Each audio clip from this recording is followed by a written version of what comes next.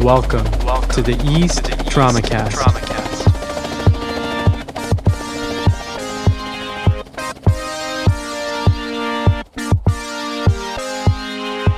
This program is brought to you by the Online Education Committee of the Eastern Association for the Surgery of Trauma. Advancing science, fostering relationships, and building careers. Check out the awesome educational content at east.org, including our sister podcast, CareerCast. You can find East Minutes on our YouTube channel and follow all the latest news on Twitter at East_trauma. Now, on to the TraumaCast.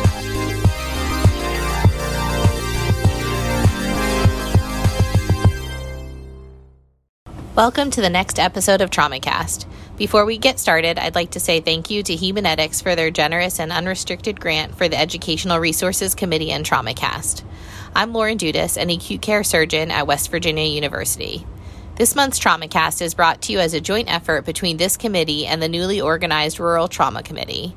After a lot of positive feedback about our three-part series about rural trauma, two of which were published last year, we're here today to discuss rural emergency general surgery. Though the concepts are the same, the route to the endpoint may be different or more challenging. Our guests are from all over the country, including a tiny island in the Pacific. Without further delay, here's my co-moderator, followed by introduction of our amazing guests. I'm Mike Radomski. I'm a trauma and acute care surgeon in Columbus, Ohio at Grant Medical Center. I'm Kristen Colling. I'm a trauma and acute care surgeon in Duluth, Minnesota. I am Keelan Roach. I'm an assistant professor, trauma acute care surgeon at East Tennessee State University in Johnson City, Tennessee. I'm Nick Bandy. I'm currently working as an acute care surgeon in Guam, part of a family move due to my wife's military service. As our first question, we wanted you guys to tell us a little about where you practice now and what your training was before, and what made you decide to make that move into being a rural provider. I trained in New York City at Mount Sinai, is where I did my general surgery training. And then I did my fellowship in trauma surgery at Vanderbilt in Nashville. And so very much not at all rural environments. And so when I was looking for a position, I had a number of opportunities, stay in more urban environments or this opportunity for rural. And I really liked the option to help build this trauma center specifically. So we recently became one of the only level ones in this region, serving 1.2 million people. We cover 29 counties, 21 hospitals in our region. And so a big provider, not only of trauma care, but emergency general surgery care as well. And so this opportunity offered me the ability to build an acute care service that had never been here before, which I really liked. I'd been a part of some really great institutions that do amazing things, but had never had the opportunity to build anything. So that's why I decided to come to a rural environment. So I did my training as general surgery and trauma at EVMS in Norfolk, Virginia. I stayed on board as faculty and planned to stay kind of in the urban trauma setting. Then my family situation changed and we got orders to Guam. So I came out here and started working as an employed surgeon for a hospital. We were able to recruit another surgeon and launch a formal emergency general surgery service, which has been really fun to see that develop. And then since then, we've been trying to kind of expand more areas and, kind of, we'll talk about later today, take over some of our gastrointestinal issues and even working a little bit in the ICU to help out with that team as well. All right, Kristen, how about you? So I had an interesting residency in that I started out in New York as well. I was at Cornell and did my first 3 years there, and then had 2 years of research that I did at the University of Minnesota doing trauma, shock, basic science research. And then due to family circumstances, I ended up staying in Minnesota. So I graduated from the University of Minnesota, and that's where I did my trauma and critical care fellowship. So again, pretty heavy on urban, large ICUs, many specialties, subdividing all the care. And when I was looking for jobs after my fellowship, really wanted to have the breadth of surgery, trauma, and critical care where we would get to do a lot of different things. Found a perfect job up in Duluth. So it's also a new level 1 trauma center, serving really a big whole of trauma care in northern Minnesota, northern Wisconsin, and western Michigan. Again, it's very similar to Keelan. The surrounding area just does not have much general surgery service. So we get massive amount of referrals from a really wide range of areas, some of which have just no even just access to care. And so that's been really rewarding. And that was sort of what I wanted, was a opportunity to have sort of a community practice while still doing trauma and critical care. Keelan and Kristen, these were your first jobs right out of fellowship, is that correct? Yes, it was my first job. Was there a lot of intimidation or anything that you felt? I mean, going from a university setting where you have all of these resources to now going to a facility where you might not have those resources, how did you handle that? So it's a good question. And it's something that I'm kind of still learning. I'm only about 2 years into practice. There were things I didn't realize I wouldn't have, ERCP capability anytime, any day, any hour, not an option at all. Specialists in terms of plastic surgeons, surgical oncologists, things that I didn't think I would have to think about. I thankfully have a really wonderful group of partners that have been in this field for a long time. And so I am able to run a lot of things by them, and having the resources from having trained at, Vanderbilt and Sinai and places like that to be able to bounce ideas off of people has been very, very helpful also. I agree with Keelan. I think this is one of those jobs that you need to have really good partners for. I think anywhere where you're starting, your first job, having partners that you're willing to help and who you can bounce ideas off without feeling any stress or strain. And I think I'm now in my 4th year of practice, and we've hired a couple new surgeons since I've started. And that's been, I think it really is such a testament to a good group, is having people that you can call in and say, this is a weird case. Can I run it by you? What do you think? Will you help? And that, I think, makes all of surgery care impressive. Having partners and people to ask for help is really important.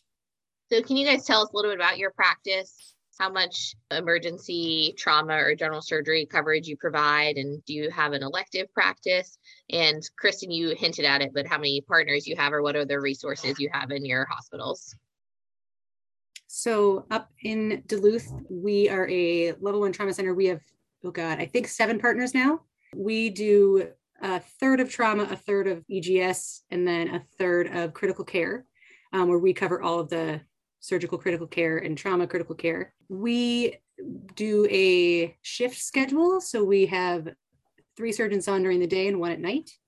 And we do about 16 shifts a month, plus or minus a couple, depending on the month. We very rarely do elective cases. We will sometimes bring back people that had hernias that we operated on, or, interval appies or elective cholecystectomies, but it's quite rare. We have a general surgery team that does that in our hospital, and it makes it so that there's, again, a bit more of a work-life balance, which I think is helpful. So in our model, we have 2 surgeons, myself and then my partner. She actually came from the MIS background, so she doesn't do any ICU care. I do a few shifts in the ICU every now and then, but we do pretty much everything when we're on. We'll work, 4 to 7 days in a row. So we basically split the months and kind of vary from month to month, depending on how we need to make our schedules work. We see clinic in the afternoons, we do elective cases, and then we do all the, emergency general surgery. And we don't thankfully get a lot of trauma here. We're in a pretty small area, and we don't really have a lot of capability to import patients from elsewhere, being so isolated, but we do take care of that as well. I'd say our elective practice is very highly skewed to screening colonoscopies, but we also do get some hernias and that kind of stuff. There are a lot of private practice general surgeons in the community already. So I think they have a little bit more of the referral network already built in relationships, but we're always trying to expand that as well. We are a level 1 academic center, and we cover 100% of the trauma and surgical critical care at the hospital. There's 8 of us total, myself and my partners. And then we cover now about a half of the emergency general surgery. When I started, we covered about 8 days a month, and now we cover about half the month of the emergency general surgery, and then that's shared with some private surgeons in the community. Given that our emergency general surgery is growing, we have more elective cases that are coming up, based upon having seen gallbladders overnight, or, people with hernias that go home from the ER. So we're just starting to build that and see what that looks like. We aren't elective surgeons on purpose, and so we're trying to figure out how we want to incorporate that into our schedule.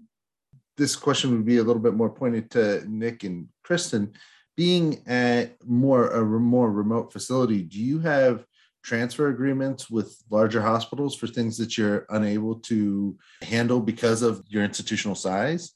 It all depends on the payers. So all of our evacuations are flights.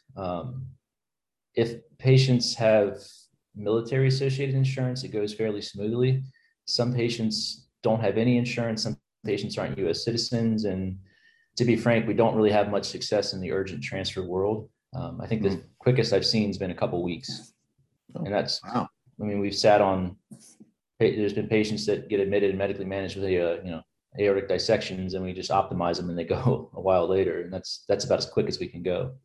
Wow. Your limitations are certainly an outlier, being kind of stranded in the middle of the Pacific. Yeah, you really are on 10 Island. How about you, Kristen? So we're actually the referral center for all of those outlying places. We are a tertiary center. I mean, the things we don't have would be transplant and ECMO. We can cannulate, but we don't do that. So those we send down to the city, the Twin Cities. Otherwise, we do have actually really clear transfer agreements, though, from all of our referring hospitals. Again, just because of how small and how far away all of them are, you can't be doing this like, oh, well, maybe we'll help you. Maybe you'll have somewhere to send this trauma patient or this emergency surgery patient. We do have standing agreements with really all of the probably 25 outlying hospitals, and pretty much have a we don't say no policy. I think now we're going to change the conversation a little bit and talk about some specific clinical situations.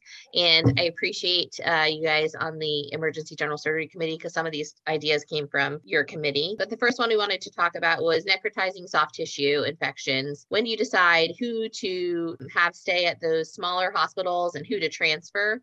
And how do you kind of make that agreement with that other facility? So we have a lot of patients that get transferred with necrotizing soft tissue infections. And I think it was a really big change from when I worked in, more urban areas where they were being referred from other surgeons, where it was the expectation that hopefully they were debriding them at the outlying hospital and then transferring them to us if they needed further critical care. In the area that we're receiving transfers from, again, most of the time, they don't have general surgeons. So it would be an ER physician or a family practice physician working in the emergency department that's asking to transfer them. The few places that do have general surgeons often don't have anesthesia in the middle of the night or even in, after 4 p.m.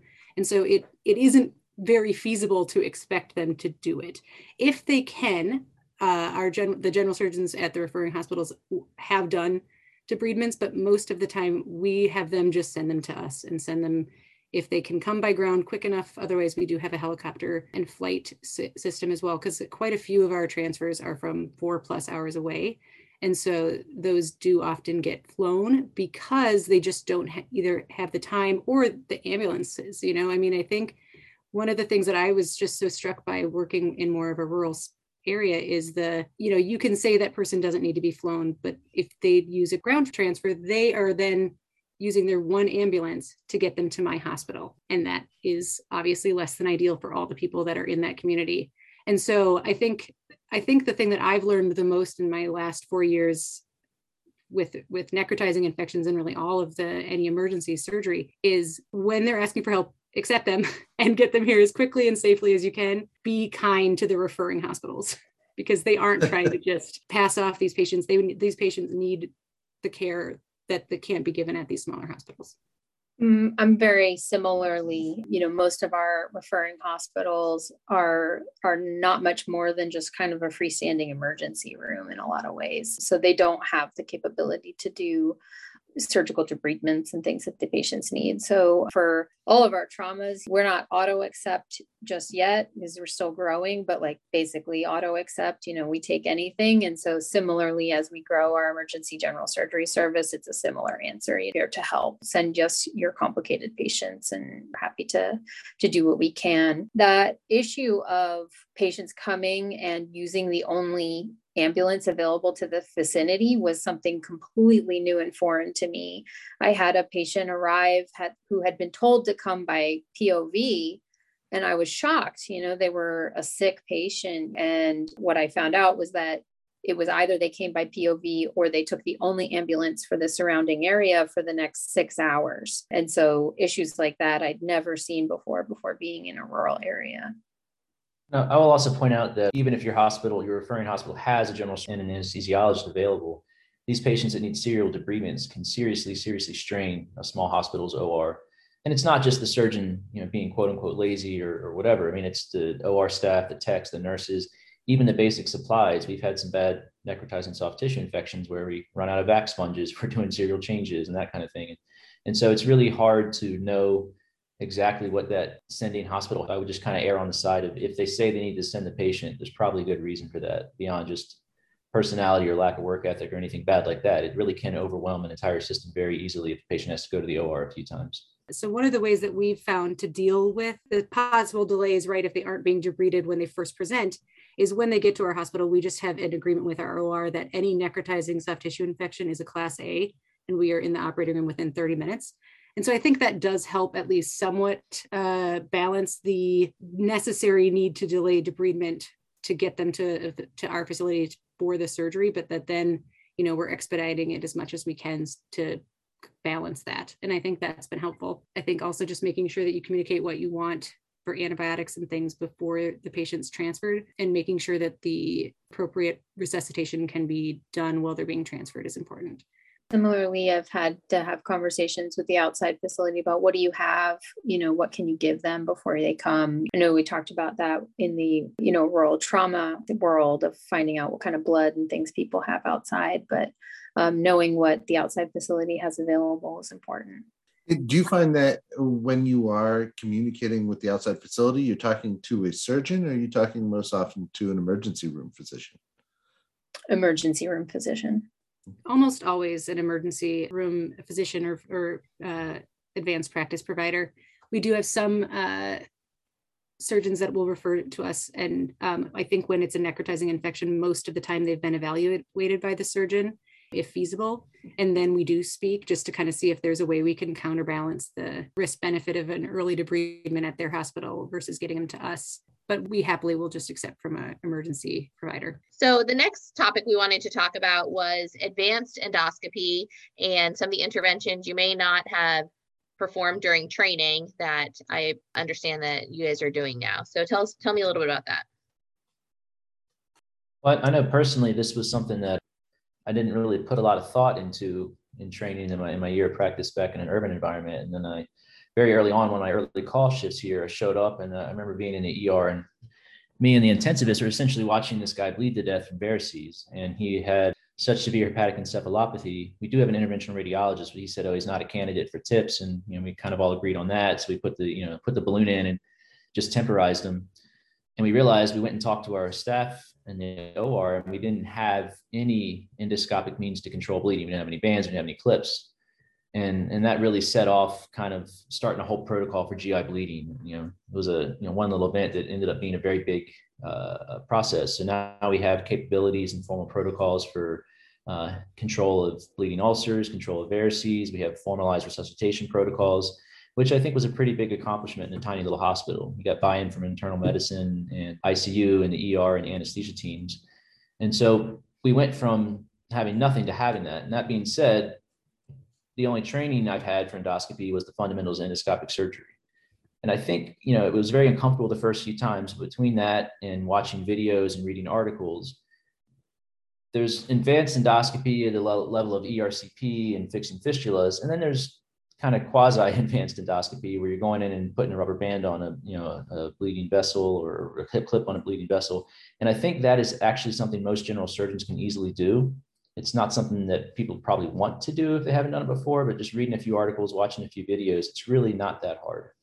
And did you spearhead making that whole protocol? I pushed for it pretty hard. And then our ER doctors and our ICU, we all knew it was a need we had, just because we had this issue where it was pretty common disease. We have a lot of people with hepatitis in this area and a lot of people with cirrhosis, and we just had a lot of people just bleeding, and we didn't have a lot to offer them. And so I think everyone kind of enthusiastically took it up. Obviously, there were a few people on the internal medicine side that are more interested, a few people in the ER, every department had a few people that stepped forward and were very interested. And that really kind of made a multidisciplinary approach, and everyone got really excited about it. And the hospital agreed to buy us the supplies, which aren't that expensive. And it's been going on about a year and a half now. So when you do have one of these patients come in, is there a select call pool of people that have those set skills, or does everybody in your group, you and your partner? Well, it was so now that there's two of us and we both do it. When I first came here, there was still some community surgeons taking call, and they didn't have much interest in it. So they basically would say, yeah, don't call me about GI bleeds. But now that it's just me and my partner, and we're basically, we take every call every day, one of the two of us. So that's made that a lot easier. I just was talking to our interventional radiologist yesterday, and since we fully launched our acute care program, he hasn't had to do a single emergent TIPS, which I think has been a pretty nice development here. But when my partner first came here, the first few of these she saw, I just came in and did it with her. And it really is not technically challenging. I mean, if you can do a colonoscopy, you can do an upper endoscopy and try to at least put some clips on something or band of Arici. It's not any technically more difficult, in my opinion. Can I ask you, Nick, so how did you approach that conversation with the patients or their family about this being, the first time you're doing this and learning it via YouTube? Like, how did you? I pretty much just had that exact comment. And the people that live out here are kind of used to that a little bit. There's stories of general surgeons evacuating epidural hematomas in the past before I got here, but now we have neurosurgeons. You just have an honest conversation. Say, look, if you were in a bigger hospital or in a different country or a different, whatever, this would be done by gastroenterologists. We don't have that. I have some training in endoscopy, and this is what we propose to do. And we just kind of go over the risks and benefits. And I haven't had anyone say no to that, but we just have an honest conversation to say, this is not something I would do if we were in California, but this is what we have here. And I think we can help you. And I think it's an honest conversation, and it seems to have worked out so far. Does that expertise at all translate to ERCPs and more or less urgent cases? I have not tried to tackle that. We'd have to buy the supplies, but I've heard some horror stories in my limited research about people with limited training trying to take on ERCP and some pretty bad injuries. So that's not something I'm going to try. I'm sure there's some general surgeons out there that are capable and do it regularly, but I think I would prefer to have some formal training before I try to tackle that. Kristen or Keelan, are you doing any advanced endoscopies? No, I will say that I get called for more GI bleeding that is refractory to endoscopy and having to operate on those patients in a way that I did not see much, in a more quaternary center for sure. Because having more aggressive endoscopists who will go get back and back and back, we don't have that. They will go once if they can, and then it's surgical. Yeah, we don't do any advanced endoscopy. I try hard not to do any. So, Keelan, you had said that you don't have access to ERCP. Have you also had to adjust your management of complex biliary disease? So we have it to some extent, but we don't have it all the time, as available as I did previously. And actually, so I'm a part of a hospital system. And so there's certain hospitals where GI is more available. And so I've had to send patients to other hospitals just to get ERCPs and things, which being at the level 1 trauma center is very antithetical to me of the way I like to care for patients. But, sometimes we have to send them to the other hospital to get the ERCP and then bring them back. That's interesting that you send them there and bring them back. How is that facilitated? Because we are the opposite. We end up getting a lot of patients for an ERCP, have never tried to send them back. Is that pretty common? It not common, but has happened. I've had to deal with it. And basically, it's also, we don't have anybody in this area that does EUS. And so dealing with that type of thing, and then endoscopic debridement and things like that, again, not an option here. And so we've had to send patients out and then bring them back as well. Again, all these are personal opinions. So certainly if this is something that you partake in, speak up. But are there certain times where you're talking either to an ER provider or maybe on that rare circumstance where there's a surgeon at another hospital, but discussing if we had a resource limitation for the past 2 years with the pandemic? Certainly there were times when we had to limit our resources. Did you ever have a conversation with the outside hospital about having to decide if that patient should be transferred, if the patient's family actually wanted to undergo surgery, or if it was really a resource utilization crunch. If you didn't have the resources and that patient wasn't going to survive, that they actually had to talk to them about not being able to transfer. I've been on the receiving end of that in a burn situation of trying to transfer a patient to a burn center and them telling me, no, we will not take said patient. I've been called about patients that sound futile, certainly on the phone. Personally, I feel like, I can't really make that call as the telephone provider. And so if somebody feels uncomfortable with something in the outside and they want me to see it, albeit futile, I will take it. We certainly got close to a public health crisis and resource utilization, but we never declared a public health emergency. And so, from a resource utilization standpoint, that was kind of the big cutoff point, like when we were thinking about ventilator usage and things like that. Are we in a public health crisis or not? And we never kind of pulled the trigger with that. And so when I think about resource utilization, that's kind of how I parse it. That's my perspective on it. Our service gets quite a few calls of patients that are, in extremis from, either we have a lot of alcoholic liver failure with then, pancreatitis that's, they're in just extremis in whatever ER they're at. And I would say we almost always accept those, even when it does seem like there is not going to be a positive outcome. But I think at least before the pandemic, we really did feel that it's probably better to have them here where we can have the appropriate risk benefit discussions with the family members. I think it's really hard to ask people who aren't critical care and surgical specialists to have those conversations when they don't necessarily have the appropriate data or I think that's a tough thing to ask a emergency provider to discuss with the family. We do usually ask them to at least broach would they want aggressive care and want a surgery? Because if the family knows that they don't want that, then we do try hard to not transfer them. With the pandemic, we did get to a point where we had absolutely no ICU beds. The wait list would be for days to get to our ICU. And that I think was an interesting and really ethically, difficult time, because you are saying, this patient has a perforated duodenal ulcer and they're sitting at your ER with no ICU beds. What we tried to do when it was truly a surgical emergency was have the conversation with our emergency department as well and see if we can get them to our ER. We also tried to facilitate just with other hospitals in the area that had general surgeons, even if they weren't necessarily the place that they'd usually go where they didn't have an ICU, to at least get them, source control and then tele ICU through that. Luckily, I think most of the time it worked well. I think some things grew out of that, the telemedicine and tele ICU with our rural counterparts has been really helpful, I think, for a lot of things.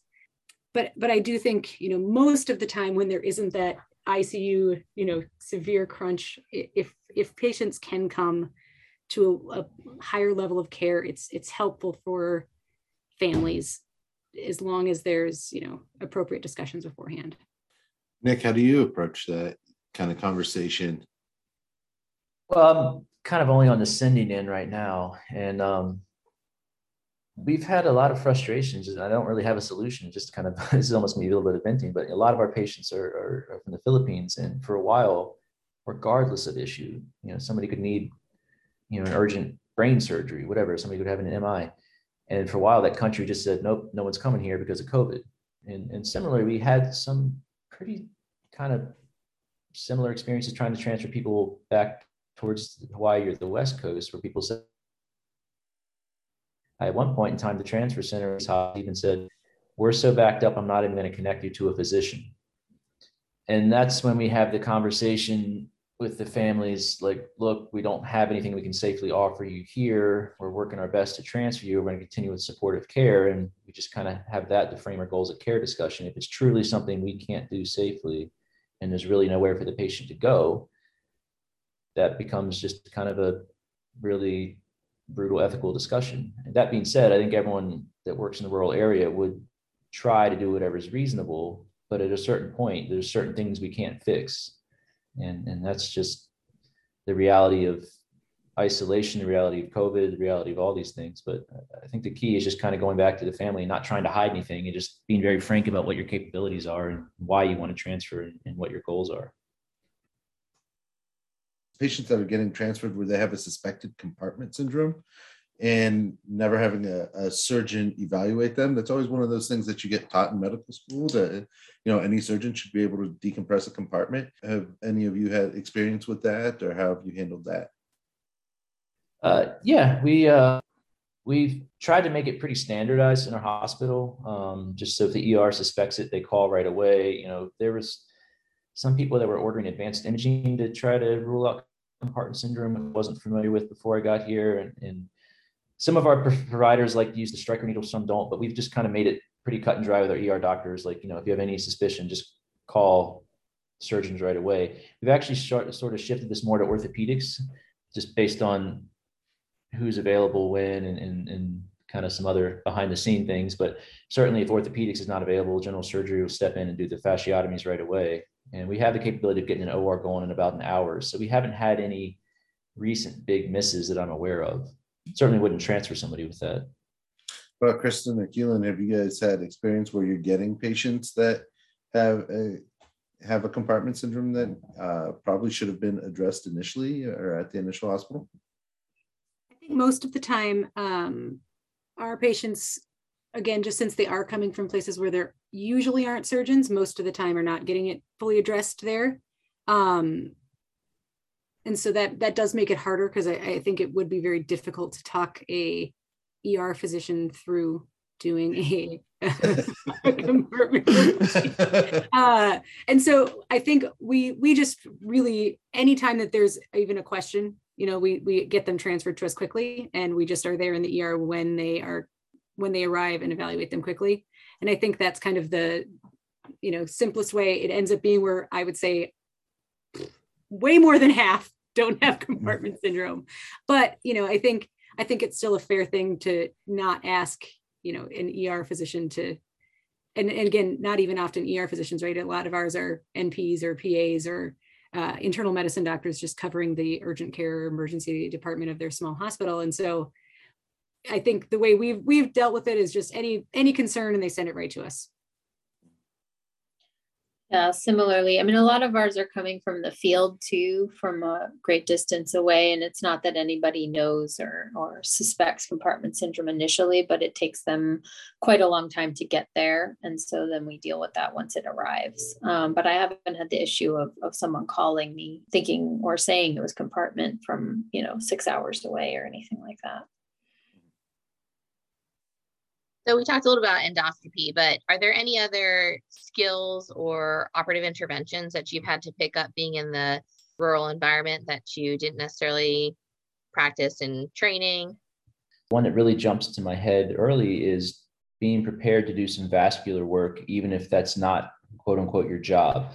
So you may not be formally putting in AV fistulas, but in the middle of the night, when somebody's got a bleeding fistula or something that I've come across a few times, somebody has like a catheter-related brachial artery thrombosis, you may be the only person to call. So I think you really need to be brush up on these quote unquote light vascular procedures before you end up taking this job, because you're probably going to be the one getting the phone call, regardless of whether or not it's technically in your job description or not. And I was warned before I got here, I'd have to learn this, is the common duct exploration laparoscopically, which I didn't do a single one in all my residency. We had such a good GI group. The first one I tried, I pulled out the choledocoscope and right away noted it was broken. So and so there's a lot of papers on choledocoscopy and a lot of videos, but we've actually come up with a fairly reasonable solution, I think, in our hospital, where we pass ureter stents down transcystically and then deploy a ureter stone basket. You can squirt a little contrast and just kind of see the outline of the stone. And had a fair amount of success with that. Again, not something I ever wanted to do or probably will want to keep doing long term, but it's actually one of those things. If you're doing, difficult gallbladders and cholangiograms, it's not that much more to add on just passing a catheter down. Sometimes you can just pass the catheter and push the stone right through. And then just being aware of your backup options of either formally exploring the duct or just leaving the laparoscopic T-tube has worked for us here locally. We let the T-tube mature, and then the interventional radiologist can go through that and fish out any remnant stones. If we had GI 3 or 4 hours away, would it be a lot different? Probably. But that being said, if somebody has a single stone sitting there and you can go grab it with a basket and then be done, I think that's a much better solution than mandating an ERCP. Video assisted retroperitoneal debridements are something that I did once in training. And so has definitely come up as something that have had to try to approach that. And it's not something my partners had any experience with. So like my N of 1 was what we had to work with. We didn't have the size of the drains from our IR, were much smaller than what we were dealing with outside. So having to kind of figure out, okay, if we put 2 of those drains right next to each other, then that makes for a large bore drain. And so then you've created the pathway that you need. And so kind of working within your environment of what you have. What kind of resources did you use or references did you use to become familiar with that or to figure that stuff out? Some of the resources from SAGES in terms of how to in doing the procedure, and then contacting people from, my training institutions. Any clinical things you think you can do during chief year to prepare yourself for that? Yeah, I know chief year is already pretty busy, but if we're being honest, there's probably a little bit more free time in your chief year than some of your other years. So I would take the time to kind of brush up on some areas you may not be as recently trained in. For example, spend some time with a gastroenterologist if you haven't done that in a while, and maybe have them, watch them do some more advanced scopes, take care of some bleeds, that kind of stuff. Certainly, just like I talked about earlier, go scrub some AV fistulas at the end of your chief year, because even if you're not putting them in, you're going to be taking care of them, at least in some sort of emergency capacity, most likely. You may also need to go spend some time with the gynecologist and the OB service as well, depending on what exactly job you're taking. That may be something you're expected to take care of emergently in the middle of the night. So if you haven't done a C-section since your third year of medical school, I would go participate in some of those before you graduate. And then from an administrative standpoint, were there any obstacles you encountered kind of transitioning from the larger institutions to the institutions you're in now? I think whenever you try to import your practice model from a big institution to a small one, there's going to be a lot of speed bumps. I think a very kind of concise way to sum it up was the first time I posted a gallbladder, I showed up to the OR and there's no laparoscopic tower. And the OR staff said, well, you didn't tell us you were doing it laparoscopic.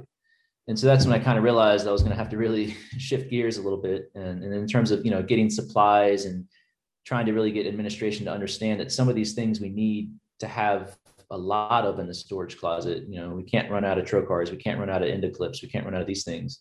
But thankfully, our administration's been very receptive here. And in the return, we've showed them we're shortening our length of stay, or we're getting more cases done laparoscopically instead of open, or all these things, kind of the classic benefits of an EGS model. And by us working together, I think we've overcome most of our problems in terms of supplies and help and assistance and that kind of stuff. Well, I think the other thing is you really have to understand what you're signing up for. So you're going to get one job description probably from the hospital that's recruiting you, or maybe the surgeon you're replacing. But what I found is helpful sometimes to actually get a little bit better understanding of what the expectations are is talk to some of the other specialists there. If you can, talk to some of the ER doctors, because at 3 a.m, they're ultimately going to be the ones deciding who to call. So while you may not be the person covering gynecology or covering vascular, if there's no one available in the middle of the night, the ER may feel like you're the person they're going to call, and rightly or wrongly, that may be part of the job. So I would talk to them and figure out what exactly their expectations are, in addition to what are the expectations of the hospital and hospital administration, what are the expectations of the other physicians there, because that's going to kind of shape what your experience is like. Gillian, can you speak to starting an ACS service a little bit?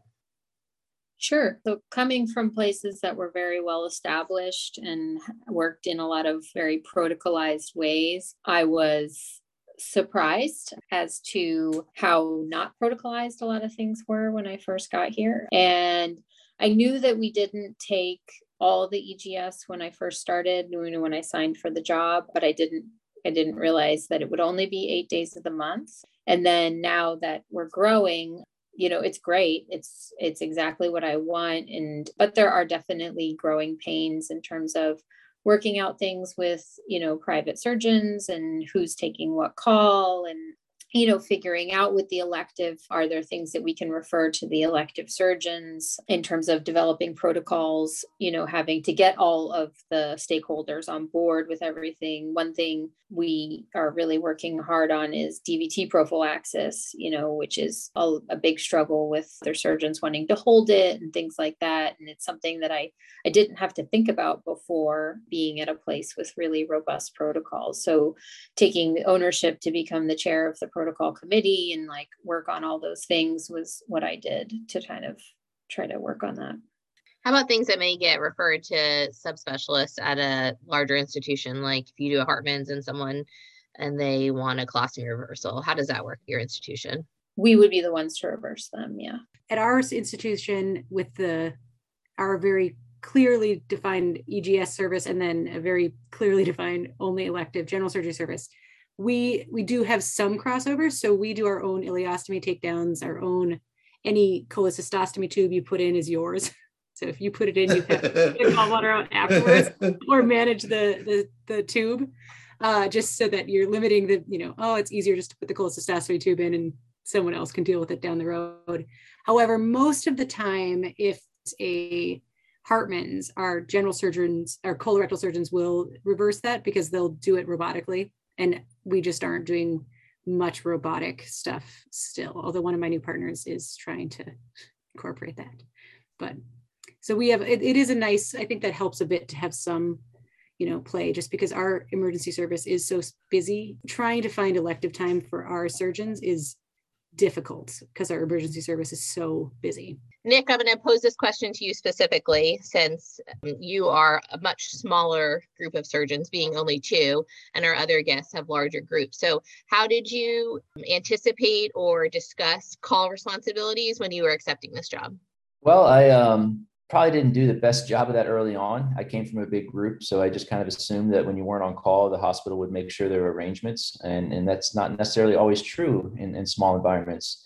We've since shifted my practice more towards an acute care model where I have a partner, so that's kind of taking care of that. But if you go work in a traditional call model in a rural area, there may not be an expectation that the on-call surgeon, when it's not your night, is going to cover your patients. So you need to just be aware of the potential lifestyle implications for that and be very upfront with the hospital and demand to know what exactly is going to be the agreement. Are you going to be essentially responsible for your cohort of patients every day, which is something you may be okay with, but that may not be compatible with your family or your other obligations. So you just really need to figure out what that model is going to be early on and kind of hold the hospital administration to it. The other thing to be aware of is when you're in a big group and somebody gets sick or goes on leave, it's not that big of a deal. But if you're in a rural area, the loss of one physician can have huge implications. So there might have to really talk to the hospital up front, like what's the backup plan? What is going to happen if somebody gets sick, if somebody has an emergency, what is going to happen to the whole health system? Because that can have huge issues. And obviously, if you're the only trained surgeon available, you're going to have to step up and take care of that. So being upfront and demanding the hospital answer those tough questions early in the process, I think, is important. And how did you approach administration to transition to an acute care model from a general surgery practice model? Well, thankfully, we had a CMO who came from the ER. So he was well aware of issues regarding call and coverage. And he had actually had an application come across his desk and said, "Hey, I heard about this thing called acute care. What do you think of that?" And I said, "Oh my God, I love it." And we kind of ran with that. But it may not be something that your hospital's familiar with if no one's ever talked about that before. I know everyone in the modern training era is probably used to that, either emergency general surgery, acute care, whatever you want to call it. I think everyone trains in that environment now. But if you go out to an area where everyone did residency 20, 30, 40 years ago, they may have no idea this is even an option. So they may be very receptive to it, your hospital administration. They may not be, but you just kind of have to tease that out early. And the other thing is just be aware there's a lot of general surgery jobs. There's a lot of rural surgery jobs. So, if you have a little flexibility in where you're going to go, you can find the job that's going to fit you rather than trying to force yourself to fit a certain job, if that makes sense. Now, you had a few years in academic practice before the job you currently have. Do you think you would have been prepared from your general surgery training to accept this job directly out of training? Yes and no. I did residency with a pretty high volume program. We did not have a lot of fellows. So I feel like I was fairly well prepared. But I mean, let's be honest, no matter where you go into practice, the first few years, you're going to be overwhelmed and need partners. So jumping straight into a rural job right out of training is a little bit risky. I would say if you're going to do that, I would probably try to get a model where you're going to have at least a few partners and not totally independent. If you feel comfortable and talk to all your mentors and your attendings and just get them to honestly tell you, are you ready or not? And if they say you are, that's fine. Just the nice thing is now, like I talked about earlier, we have YouTube, we have cell phones. You can always call somebody you worked with before for some advice. And the other thing is always just kind of fall back on your damage control principles and don't be ashamed to leave drains and get out of the OR and transfer the patient to a bigger hospital, that kind of stuff. But it's something you're going to have a really hard conversation with yourself and your attendings, whether or not you're ready or whether you'd be better doing part of a big group in like an urban environment for a few years first. It's a tough decision. For our listeners that are still in residency or training and considering a career in a rural facility, what advice do you have for them as they proceed? If you're planning on going into rural surgery, I think the benefits are really great. I think even in my situation where it is much more of a referral area, the wide breadth of things I get to do and people I get to take care of is wonderful. And we've had, even though it's a huge area that I serve, I've had quite a few patients that we've had come in that I've taken out their sister's gallbladder, or their loved one had a bowel obstruction and their neighbor told them that, our group was great. And I think rural surgery, you do get a lot more of that, of the community feeling.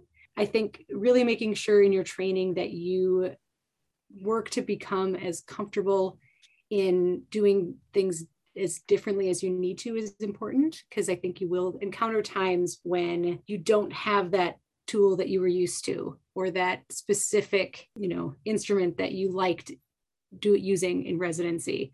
And so being able to be flexible and asking for help is really important, and know who you can reach out to from your training and your partners and all those different things is really important.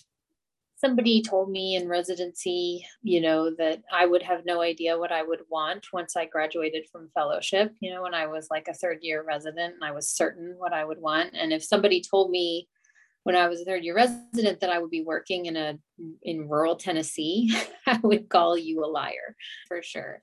I can tell you now, like, it's super rewarding. I absolutely love what I do. I love the variety, and I love the feeling of responsibility for, my patients and the community as well. And the ability to grow something, it's a different feeling than working in a place that can do really amazing things and has all these amazing capabilities, and having been at a place like that. And that felt great to be able to save patients that never could have been saved, and they do amazing work.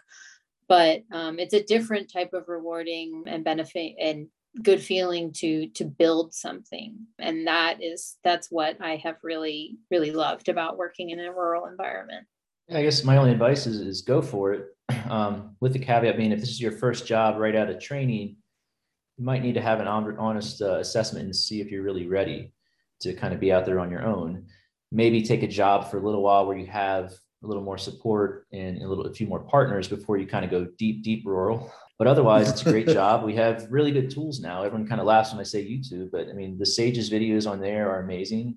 You can look at those, you can review those. You have your cell phone now, you can call your old professor from the OR, and I'm sure they'll be willing to answer your phone call. So just use your resources and realize that if you had a solid residency, you're probably ready, but it's probably also worth getting your feet wet a little bit with some partners and maybe a little bit more support before you kind of go totally on your own. We also, I think one of the other things, if there are younger, medical students or people looking to apply for residency, there are some rural residency programs that help, broaden your experience. So we actually are the rural surgery site for the University of Minnesota, and our residents, we have 2 at a time that spend their 4th and 5th year in northern Minnesota with us.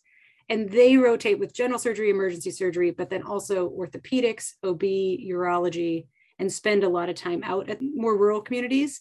And I think if that's something that medical students are interested in doing rural surgery, I think those are really unique opportunities to have a more broad scope as a rural surgeon. I mean, our graduates are able to plate broken wrists, do cystos, deliver babies. And I think, if you really want to be a true rural surgeon in, the middle of nowhere where you're the one and only, I think that can be a good addition to your armamentum. That's a really good point. We have a rural track at WU too. Mm-hmm. Yep. There's a lot of them. They're all great. What time is it in Guam? It's 6 a.m. Oh my God, I'm sorry.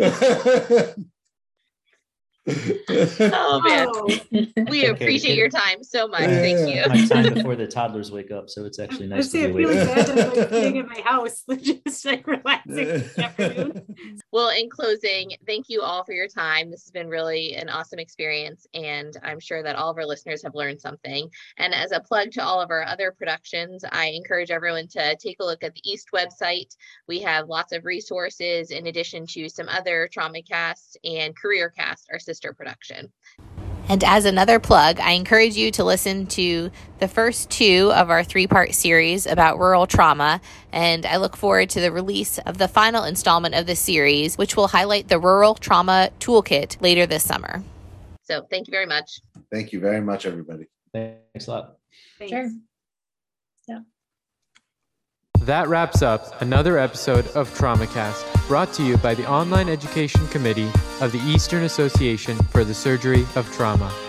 Visit east.org to check out all the great educational and career development resources we have to offer, and make sure you subscribe to the TraumaCast series so you don't miss any of our exciting upcoming programs or interviews. If you're searching for cutting-edge science, professional education, networking, and career development, remember, all you need to do is look to the east.